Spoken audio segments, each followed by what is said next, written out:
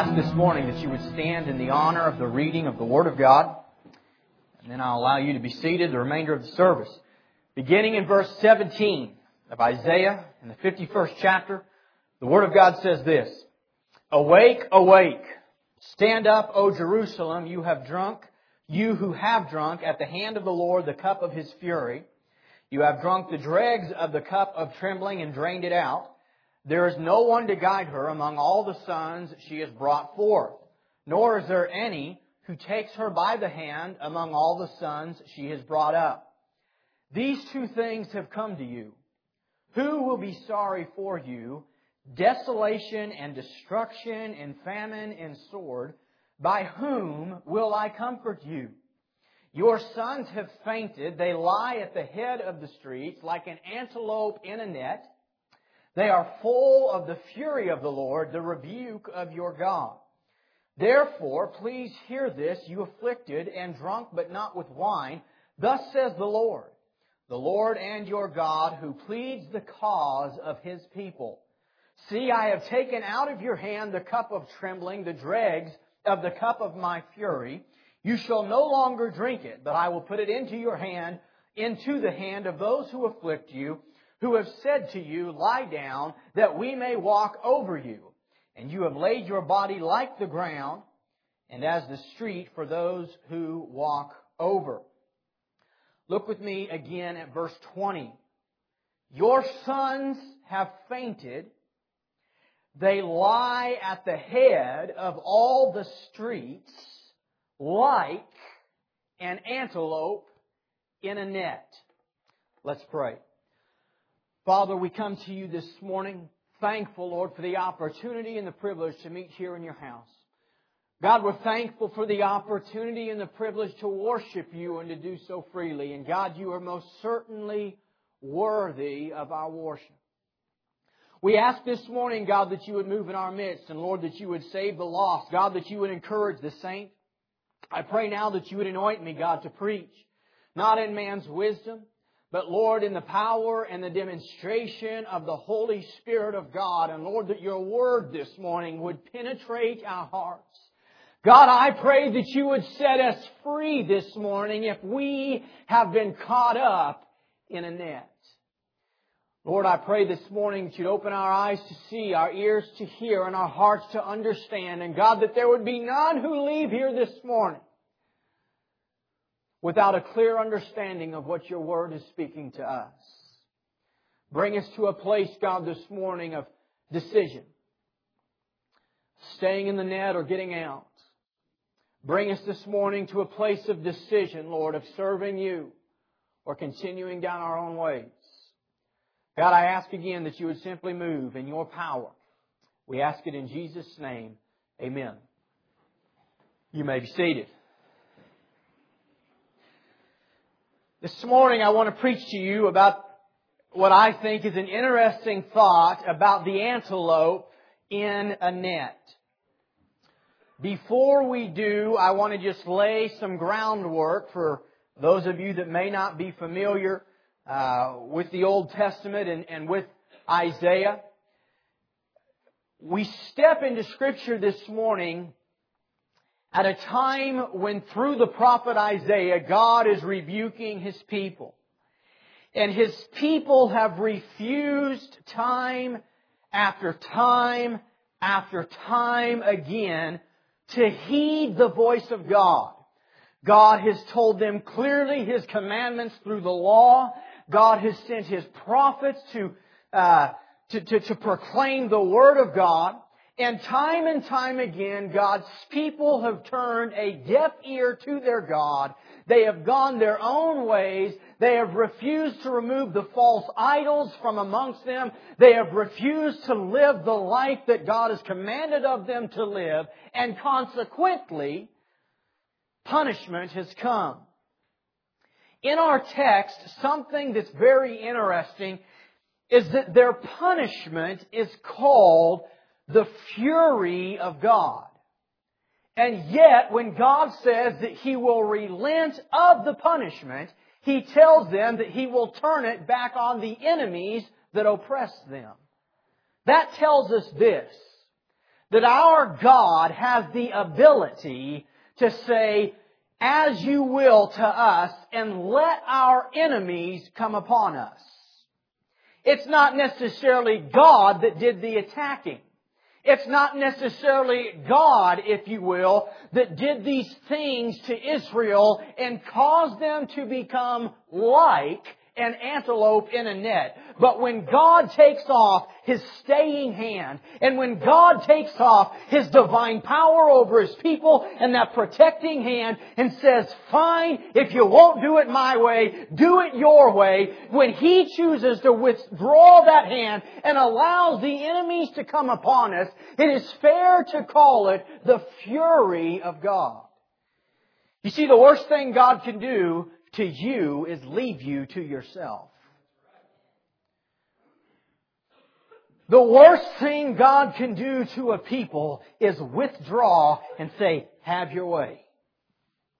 You know, ultimately this is what He does to those who have rejected Him all of their lives and yet die in that state and find themselves face to face with their Maker.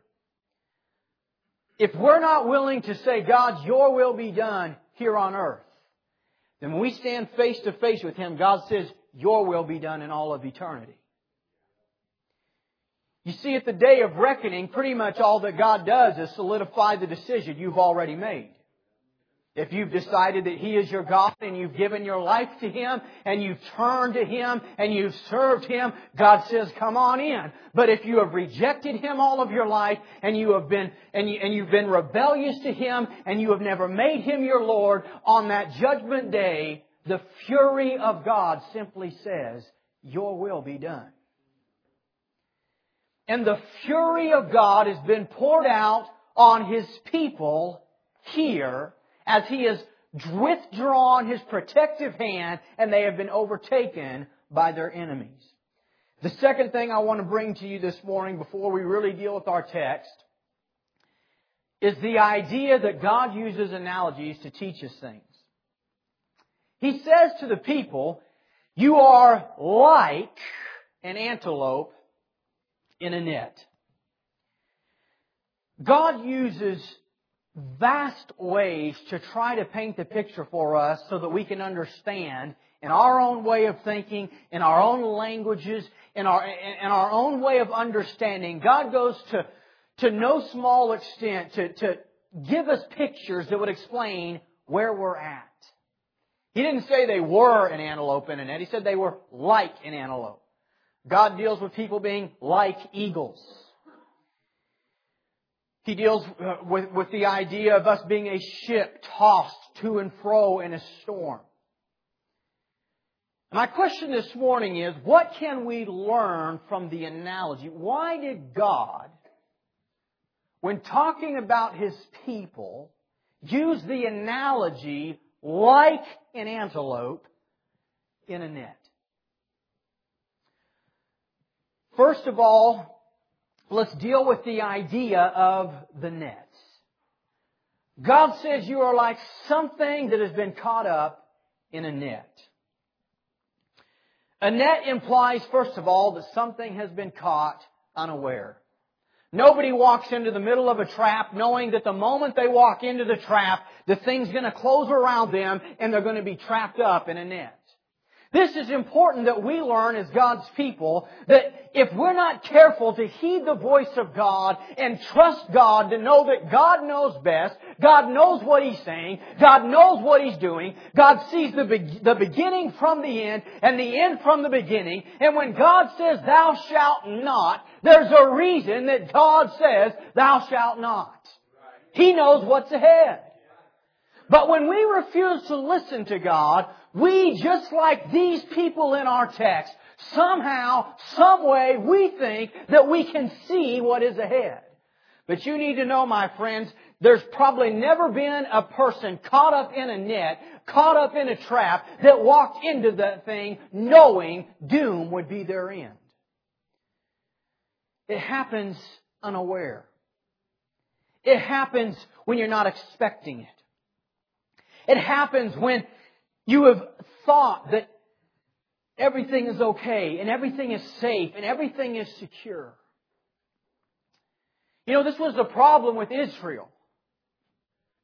God warned them of how dangerous it was to intermingle with the idols and with the false worshippers of Baal and of their gods. And God warned them of the need to drive those things out from among them and to be a people who were set apart and who were holy and who were devoted to the God of heaven and earth and devoted to Him only. God had warned them of these things. But many of them, just like you and I, decided they would creep in and look around and see if it's really as bad as what God said. This place doesn't seem so scary. These people don't seem so bad. Wonder why God's so concerned about this. Wonder why God's so concerned about holiness. I wonder why God's so concerned about us being separated. And the enemy that would come in as he always does and at first speak peaceably to them. All along laying a net that one day would trap them up. It also implies, obviously, if a net was there, that the trap had been laid. Here's what that means. Whether you believe it or not, the devil wants to set a trap for your feet. It doesn't matter if you believe it or not, it's true.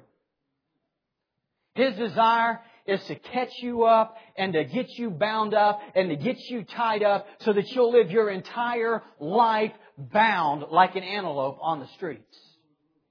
If you're not saved here this morning, His desire is to get you so tied up that you never find salvation. But this morning, you might be a child of God, just like the people in our text. And you might know Him by name. And you may have surrendered to Him at some stage in your life. But child of God, listen to this preacher this morning. When I tell you that after we're saved, we've got to follow Him with the same faith we came to Him. And if we don't follow Him, and if we turn a deaf ear to our God, the enemy will try to place us in a trap that will render us useless for the cause of Christ. You might be a child of God still yet. You might be a believer, but you could be trapped up, tied up, and doing nothing for the cause of Christ. You see, God did not save us to sit. He saved us to serve. We are to be the light of the world, the salt of the earth. And while Satan might not be able to rip your salvation away from you, if he can lead you into a net and trap you up and render you powerless, laying there on the streets so that all the people can walk by and mock and say, "Where is your God now, O Israel? Where is your strength now, O Israel? Where is your faith now, people of God?" If he can do that, in essence, he's won part of the battle here on earth. Because it's our job to be proclaiming Him. It's our job not to be bound up, not to be tied up, not to be caught up in a net. The trap was laid. This is important to us. This is important to us because as Christians we need to learn and we need to get it deep in our spirits. We are in a battle. There's no time to let up. And let me try to clarify what I'm talking about this morning. There is a need to be out doing stuff, but I'm talking more about the internal battle in the inner man. That's what I'm talking to you about this morning. There's a battle, and it never ceases. Paul said that put on the whole armor of God, that you may be able to stand the wiles or the schemes of the devil. He has a plan. A crafty plan, a crafty scheme. And believe me, friends, he knows you better than I do. He knows you. He knows where you're weak and where you're strong. And He'll find you where you're weak. And He'll push you in that place, and He'll push you in that place. I'm not trying to scare you this morning, and thank God at the end of my message we're going to see there's a way out. But it's important we deal with the reality for a moment that we are in a battle with someone that wants to lay a trap at your feet. That wants to get you caught up. That wants to render you powerless. There was a trap there. There was a net. It was intentionally laid. Notice also, it's interesting, in our text, they lie at the head of all the streets like an antelope in a net. When I deal with the word antelope in a moment, we'll find out that there's really no telling what type of animal this is, but it deals with the idea of a wild male bull. That's why if you're reading the King James Version this morning, yours says a wild bull in a net. We'll deal with that in a moment. But I want to show you something. This is a wild animal meant to live in the wild as a symbol of power. And where is it at? It is in the middle of the streets, tied up in a net. Drawn into a place it never should have been. You know, there are some places you just shouldn't go. That's the bottom line. The Word of God says, New Testament, what fellowship does light have with darkness? Or Satan with Christ? There are some places you shouldn't go. It is when we are drawn away by our own lusts that we find ourselves tempted. And I'm not going to tell you where you should and where you shouldn't go this morning, but I will tell you this. You know. You know where you're weak. You know where you're tempted. You know when you find all of a sudden that strength kind of starts to shed away and you find yourself teeter-tottering and you're not as spiritually strong as you should be and your thoughts aren't on godly things. You know where that place is for you. And if we don't learn to stand strong on the authority of the Word of God, that we are a people set apart, that we should have no fellowship with darkness, that we should not draw ourselves into places where we are constantly tempted and challenged to compromise our faith. When we do those things, we find ourselves in positions we should never be. You've heard it said 100 times, but it bears repeating. Sin will take you further than you wanted to go. And it'll make you stay longer than you ever wanted to stay. And it'll cost you more than you ever wanted to pay. I don't know who I'm talking to this morning, but can I tell you, if you're flirting with sin, quit it. Stop it. There's a net laid for your feet. It's there. Somebody wants to render you powerless. You have got to trust God this morning that I've got to get away from this. You know, Satan, he's crafty. He's crafty. He's wiser than us. He knows where we're weak. And he'll lure you in. This is why so many Christians, they dabble in sin and they dabble in things they shouldn't be dabbling in, because he'll let you dabble for a while. He's not just going to crunch down on the trap the moment you make a mistake. He'll make sure that he lures you deep into the streets, deep away, so that in essence, when you cry out for help and when you cry out for somebody to come and rescue you, you're so far away from anybody being there. You're so far away from making it back home, you don't know where to turn. Some of you have been there. Some of you know what I'm talking about this morning. God says, my people, Israel, they're like this thing caught up in a net. Notice also that in the net, the animal is incapable of getting itself out. There is a time when the thing could have turned around and gone back home. There is a time before the net was closed around it that it was still yet free to go back. But in our text, God likens His people to a place when it is too late to get yourself out of there on your own. You need help out. You need help out. The awesome thing about our text is, again, it is an analogy. And there's no doubt these people didn't see themselves that way yet. You know, that's why a lot of folks stay caught up, if you will, tied up, can't do anything for God, not make any difference eternally, because they're in denial that they're caught up. And they think, I'll think my way out of this. I'll work my way out of this. I'll find a way out. There is no way out when you are caught up in the net. Once that net has been closed in, you need somebody other than you. You need somebody other than you to grab a hold of that net and tear that thing open. And it is our God. And He speaks and says, child, come up out of that place. I also want you to notice this morning, and I'm going to move on past the net. God sees them there. Isn't that amazing? God sees them there. God is so different than us. You know what we do when someone turns their back on us and they refuse to listen and they go their own way? We basically do the same thing.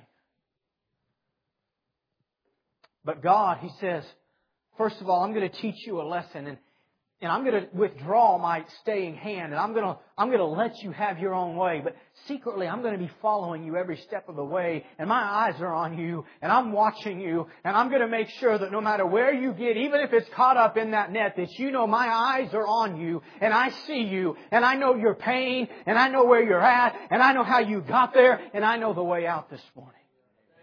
He knows where you're at this morning. He loves you. He cares for you. God's response to His people was that I'm going to let you out of the net. I will turn the fury on your captors. This morning you need to know something. God knows where you're at. He knows if you're hurting. He knows if you're confused. He knows where you're at.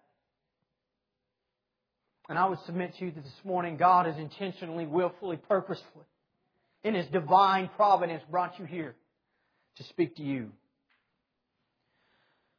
It's amazing how God addresses Israel in the state that they're at in a language that so vividly describes them. God has this amazing way of doing this with us. He has this way of just taking His Word and it just like lights up on us. I remember when I got saved, it was like I was in a church. It was a large church with about 800 people. And it was like God was speaking to me. It was like I knew there were other people there, but something was happening between me and God and just us. And God has this way of dealing with hearts. God has this way of speaking to us where we are. The question is, will we listen? The question is, are we willing to turn our ear to God and say, God, speak? You know, until you're willing to admit that you're caught up and that you need help, you'll never find help. That's why for 20 years I ran from God as an arrogant fool. Because I didn't think I needed help. I had it all under control. I was going to be fine. My life was going to be good. I was going to do my own thing. Friends, that same attitude can creep into the Christian life. It's not until we're honest and we say, God, I can't do this on my own. I can't do this. Help. And amazing things right on time every time God shows up. You know, sometimes it's the grace of God that leads you to the net. If you're as boneheaded as I was and can be at times, you need a net to stop you up. But you never slow down enough to really realize where you're at and what's going on in life. And I remember finding myself in a net. I was trapped. I couldn't find no peace. I couldn't find no joy. Everything I'd been trying to do for 2 or 3 years to convince myself that I was really something. My tactics were failing. I had lost respect for myself. There seemed no way out. It seemed like I was hopeless. There was no meaning in life. There was no real relationships. There was no purpose to live. I was caught up in a net. And friends, it wasn't until I was there that I was willing to stop and listen to the voice of God call me out and say, son, you're where you're at because you've turned your back on me and you've ran from me for years, and the only way out of the mess you're in is if you will acknowledge your sins and repent of them and turn to me. It was His grace that allowed me to get caught up in the net. Sometimes God has to do that to us. Especially those of us that are a little more strong-willed than others. Who think ourselves somehow stronger than everyone else, or somehow smarter than everyone else. Sometimes God has to bring us to that place where we're caught up. I want to deal now with the idea of what we should be. Notice the problem was that this animal was in the net. But what was the animal meant to be? God uses the term here that is translated antelope. It is only found in the Bible 2 times. That's it, just 2 times, and here's one of them. And there's no way to know what it really means. I spent a lot of studying on this word because I'm careful not to draw analogies that are not really biblically based. And what I found out about this one word is this. It's possible the animal in context is actually extinct and we don't have them around anymore. But there is no question it deals with, number one, a horned animal, which makes it a male animal. And it also has roots to the term bull. Like a long-horned bull. But the word bull is a word that is used for sacrifices. It's more of a tamed animal. It's something that man has tamed and raises and slaughters. The word in this context deals with something that is wild. Something that is not controlled by man. Therefore, here's what we know for certain about this word. It deals with a very large animal with horns that is a male. That's why they came up with the term antelope. They couldn't think of anything else. And that's why the King James uses the word wild bull. But here's what's significant about the text. Why does God liken them to a wild male bull or antelope? First of all, if it's wild, if it was meant to be wild, that tells us it's not controlled by the rest of the world, and it is not bound up in the net. Child of God, you need to know something this morning. God's desire is not for you to be bound up. God wants you to be free. God wants you to be free to serve Him, free to love Him, free to live a life for Him. God wants you to be free, not bound up. If you're not saved here this morning, you need to know you're naturally bound up. No matter how much you want to serve God, no matter how much you love Him or desire to love Him, no matter how much you want to please Him, until He sets you free, and until He opens up the net, and until He forgives you of your sins and washes you white as snow, you're bound up. I was bound up. You were bound up. If you're saved here this morning, there was a time in your life you were bound up. And if you're lost, you're bound up. No matter how hard you want to, you can't. Till God sets you free and the Spirit of God comes in us when we're born again and empowers us to serve Him. You see, but Christians, if we're not careful, we'll find ourselves in that net. And you're tied up. You're tied up. How do I try to give you some real life analogies? Maybe somebody's done you wrong this morning, and you're bitter, and you're angry, and you haven't forgiven.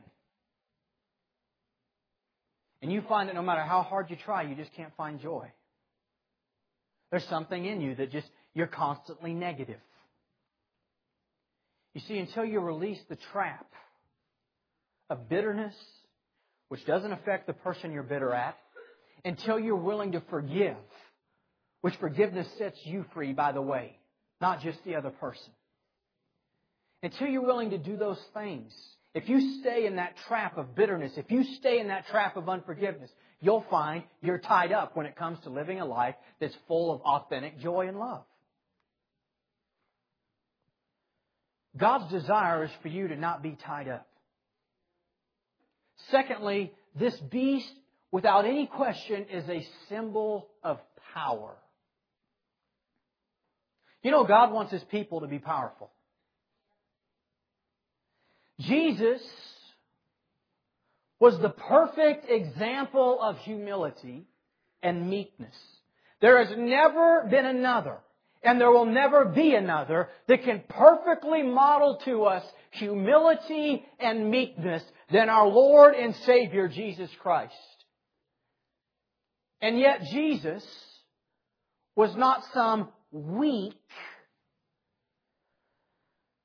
powerless man. Quite the opposite. See, humility is not weakness. Being humble does not mean going around being weak all the time. Humility and true humbleness is strength kept in check. That's what it is. Children of God, we need to remember something, and we need to get it back deep in our souls. God desires that we be powerful because He is powerful and He lives in us.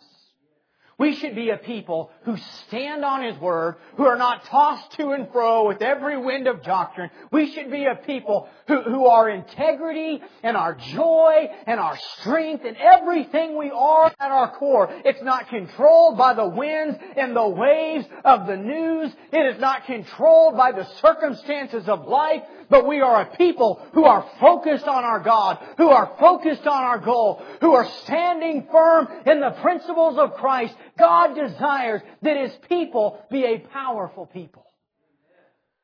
And I would submit to you we should be the most powerful people on the face of the earth. We're the only people on the face of the earth who have been forgiven and redeemed and have found the one true God, the Christians. And our job is to be a light in darkness. Our job is to speak the truth where there is lies. Our job is to stand up for those that are weak and needy. That's our job. That is the heart of our God. And God is not shaken. I love that song we were singing. Day after day, our God is reigning. He's not shaken. When our world is shaking and when earthquakes are happening all over the place and when there's negative in the news, friends, God is still on His throne. He is not confused. He is not shaken. He knew this would go on. He knows the beginning from the end. And we as His people should learn to fix our eyes on Him and not be shaken and pushed around by the things of this world. But one of the traps is for us to get our eyes on the things of the world instead of on the things of God. You focus on it long enough. You think on the negative long enough. You keep your eyes on the things that are taking place instead of focusing on heaven and on the Word of God. You'll find yourself in the trap of despair. Do you understand what I'm saying this morning? There are a lot of traps that are out there to render us powerless. But child of God, God wants you to be a powerful man or woman of God. He wants you. Not just me, not just the preacher. God wants every one of His children to stand strong in who they are in Christ Jesus and know that He has a plan for your life. He has a purpose for you. You were created by Him and for Him, and you will never know your purpose. You will never find your meaning in life outside of the one who created you for Himself. His desire is that we be powerful people. Free, not bound up. And the third thing about this animal is that it is not only is it a symbol of strength, but it is a symbol of being either A, unmovable or unstoppable. I couldn't figure out which word best described this beast in my studies, but those were the two words, unmovable or unstoppable, basically the same thing. It comes along with the idea, have you ever seen the rams that ram their horns and they're just going to keep ramming each other until the big guy wins? I'm not moving. This is my place. This is my turf. This is where I belong. I'm not moving. You know, I want to be cautious this morning not to portray the false idea that we should just be out there as battering rams, because Jesus wasn't that way. We need to learn to spread the truth in love.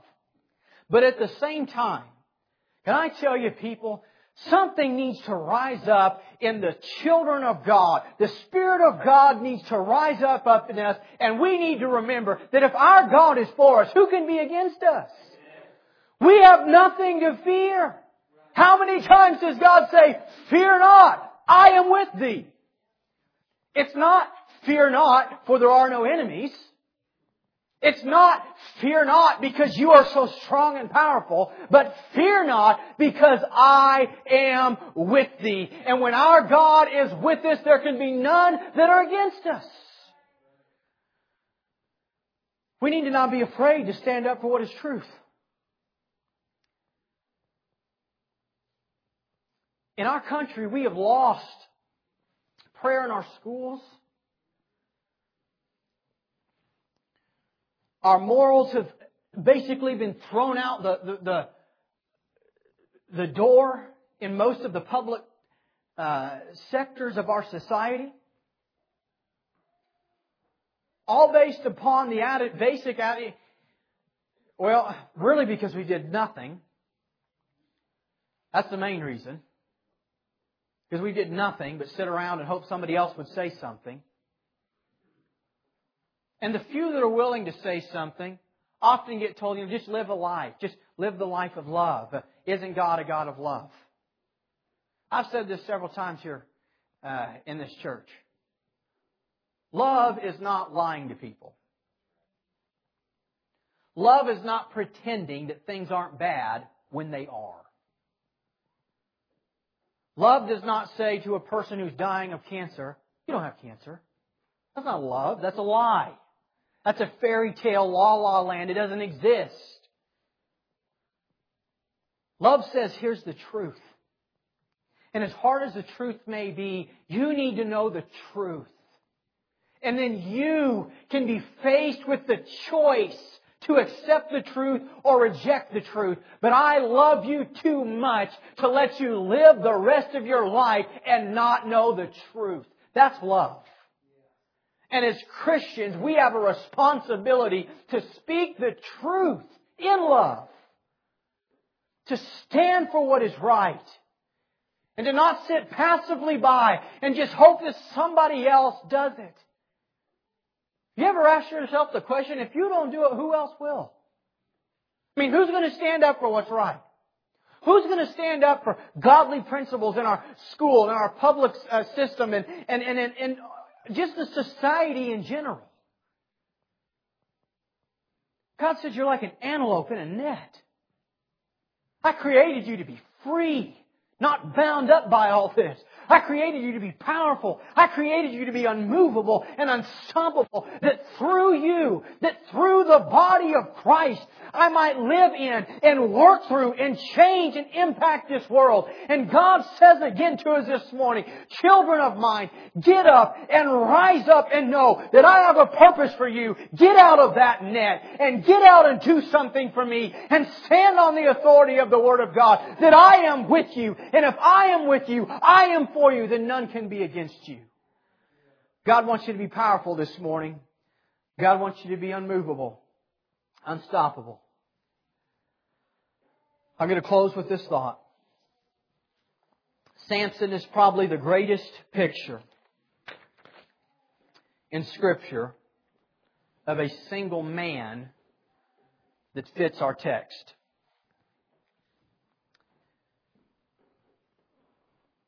God had given Samson supernatural strength, and the Philistines hated Samson for it. You know the real reason the Philistines hated Samson? It wasn't because he was so strong, it's because of what he stood for. Had Samson used his strength purposes He shouldn't have been using them for. Granted, it would have left him, and it eventually did. The Philistines wouldn't have had such a problem with him. Church, it's not that the world has such a problem with you individually, but it's with the God that we stand for. And Samson, after years of doing his thing, began to be self-confident. He began to think to himself, I know how to do this. I've did this long enough. I've fooled the enemy long enough. Yes, I know that God's called me to holiness. And I know that God's told me in His Word to stay away from these Philistines. But there's something inside of Samson arrogantly beginning to stir. And Samson is saying to himself, I can and I will. And I've got the strength and I've got the wisdom to live in both worlds. Because I'm Samson. And I'll be God's man, and I'll fool in the land of the Philistines at the same time. And you know the story. He got caught up with a woman. And the woman began to ask him, Samson, where is the source of your strength? And Samson would say to her, it's this or it's that. And they would try that thing, and his strength was still there. And she continued to say, don't you love me? Don't you love me? Can I tell you this morning, if anybody ever asks you to show your love for them based upon you compromising your convictions for God, you need to cut and run as fast as you can cut and run. That's not love. Samson eventually